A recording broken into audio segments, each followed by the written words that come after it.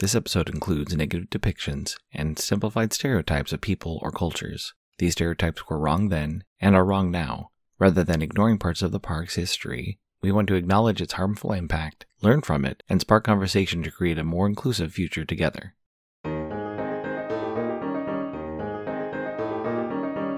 Welcome to the Sent from Disneyland podcast. Here age relives fond memories of the past. If it's your first time joining us, welcome. On this podcast, we'll take a journey into the past and explore Disneyland and Disneyland history with mementos, snapshots, and postcards sent from Disneyland from 1955 to the present. The postcards from this episode will be viewable on Instagram at Sent from Disneyland or on my website, sentfromdisneyland.com. Today I'm starting off by thanking my patrons from patreon.com. You can join in and receive mail from my desk or for my trips to Disneyland. I'm currently working on some new patron benefits. Patrons can sign up for as little as $1 per month. Special thanks to Random Olive, the first patron to this podcast, and to the e-ticket patrons Tania, Eric Daniels, Monica Seitz Vega, Scott Booker, Russ Romano, Michael and Christina Cross, Scott Cagle, Mary Henderson, and Sheila Harry. C-ticket patrons Serious Inquiries Only, Debbie Weinstein, Jennifer Schneep, Grace Coate, Ben and Noel Bruning, and Patty Wolin. B-ticket patrons, the Disney Rewind podcast, and Jeff and Paige Orton. And to the A-ticket patrons, Elise Sharp, Zealot Infinity, Alexis Robles, Maggie and Henry Byers, Angelica Nablock, and the All Aboard podcast. I am your host, your post-host Clocky, and today we have 2 postcards sent from Disneyland.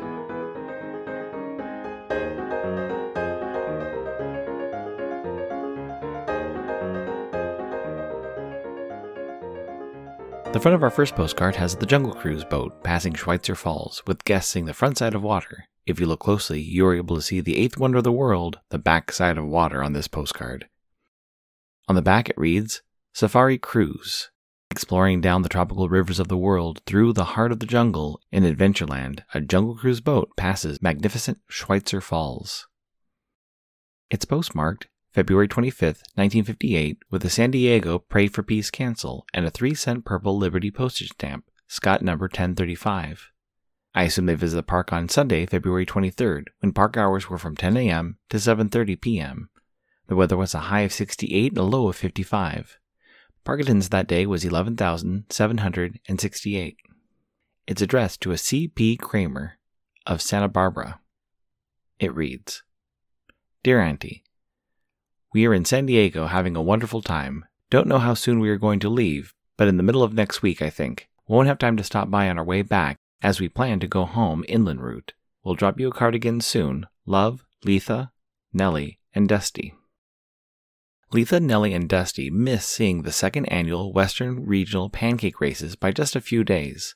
Although pancake races have their origins from England in 1445, the first U.S. race happened in 1950. Disneyland started a Western regional competition in 1957 to attract guests during a slow time of the year. Traditionally, the pancake race would be held on Shrove or Fat Tuesday, the last Tuesday before Lent. Pancakes are linked to the holiday, allowing households to use up ingredients considered indulgent or prohibited to use during Lent. Contestants of the race carry a frying pan with a pancake resting inside. At the start of the race, contestants flip pancakes over a ribbon 8 feet above the ground. Once a pancake is caught back in the pan, the contestants run to the 2nd and 3rd ribbon, repeating the action. The total length of the race should be 415 yards. Disneyland worked with one of the park sponsors to have the pancake race down Main Street, USA. The Quaker Oats Company, who held pancake races branded as Aunt Jemima's Community Pancake Days around the U.S. for local clubs and organizations, sponsored the Disneyland race as well. The Aunt Jemima Pancake House restaurant had been in Frontierland since 1955. The 1957 race included 24 housewives from California running down Main Street and concluded with Rose Pittman of Visalia coming in first place. The prizes given to Rose included a $100 check from Quaker Oats, a plaque signed by Walt Disney, a food basket with gifts from various Disneyland food sponsors, an Aunt Jemima cigarette lighter, an umbrella, and a fish knife in a sheath. The following year, in 1958, celebrities were added as judges for the competition. Dickie Jones, the voice of Pinocchio, and Clarence Ducky Nash, the voice of Donald Duck, plus marching bands, park characters, and drill teams were brought in for more fanfare to the event. The pancake races only lasted 7 years and stopped in 1964. this Sunday, Enfield Post has special Sunday sale of random stamps. This is a great way if you want to add some random flair to your outgoing mail. I've added a few stamps to an order, even if I didn't have a direct purpose for them. A random stamp is a great way for a unique surprise. You can head over to EnfieldPost.com and explore all the different vintage stamps you can use on your next card or letter. That's ENFIELDPOST on Instagram and EnfieldPost.com for your wedding and vintage postage needs. Enfield Post is the official postage stamp sponsor of the Sent from Disneyland podcast.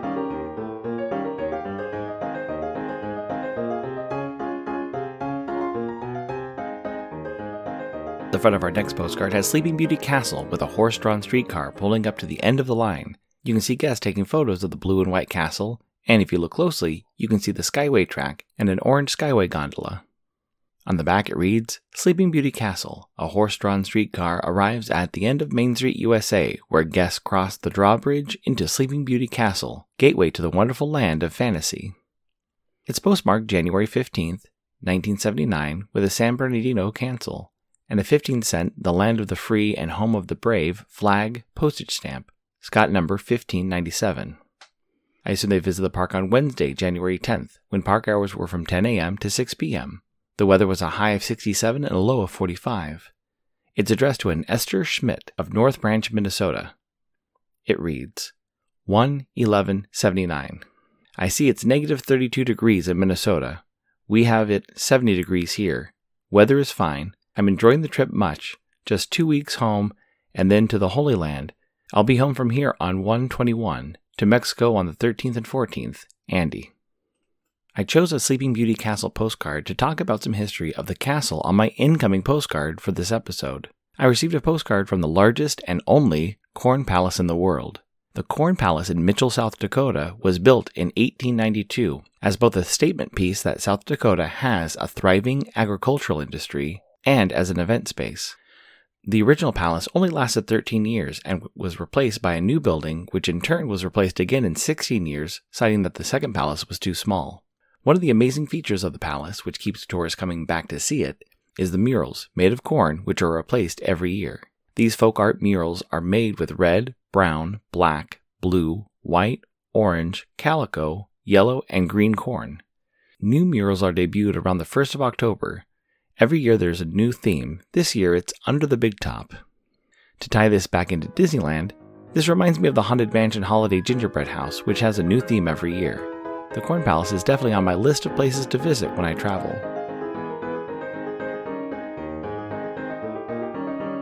This incoming postcard is sponsored by the Art Throwdown. Art Throwdown, or ATD, is an online craft hour on Instagram, starting at 9 p.m. Eastern, 6 Pacific. Be sure to check out Monday's ATD, which is usually hosted by paper artist Russ Romano. I see many amazing art projects, learned about awesome postmarks, postage stamp history, and a lot more on different episodes. It's great to stop in for an hour to watch someone craft or design something unique. Each host brings something a little different to each show. I'll list some of the regular hosts, or you can follow Russ Romano 2021 on Instagram.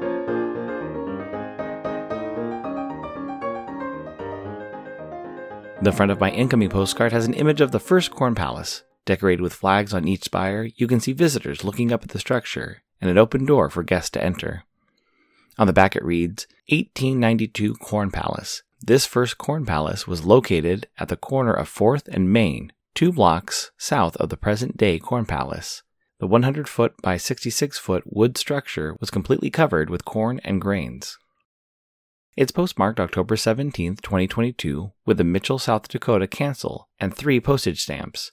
A 25-cent South Dakota 1889 Prairie House Statehood Centennial postage stamp, Scott number 2416, a 13-cent South Dakota state flag commemorating the country's bicentennial, Scott number 1672, and a 6-cent Wildlife Conservation Buffalo postage stamp, Scott number 1392. It reads, Hi Clocky. Not the Disney Castle exactly, but cool in its own way. Corn. See South Dakota if you get the opportunity. Greg. Thank you so much for the postcard, Greg. As I mentioned earlier, the Corn Palace is now on my list of things to visit in South Dakota. I have been to South Dakota and saw Mount Rushmore and Deadwood before it was an HBO show. I don't know how I miss going to the world's only Corn Palace. I always enjoy your coordinating stamps on postcards. Awesome to have South Dakota represented with 3 great stamps. I love getting quirky postcards. It allows me to explore into different history. Thanks for listening to Sent from Disneyland. If you enjoyed this podcast, please subscribe and tell your friends. It would be awesome to share your favorite episode. There are over 100 episodes to choose from. It would also help to leave a 5-star rating and comment on whatever podcast platform you use. If you'd like to support the show financially, please check out our Patreon page at patreon.com/SentFromDisneyland. You can find me on Instagram and Facebook at Sent From Disneyland, or on Twitter at Sent From Disney. For questions and comments, send me a postcard addressed to Sent From Disneyland, P.O. Box 44, Hood, California, 95639. This podcast is not affiliated with Disney, the United States Postal Service, or any post office or Disney properties. Opinions expressed on this podcast belong to its host and guests of the Sent from Disneyland podcast.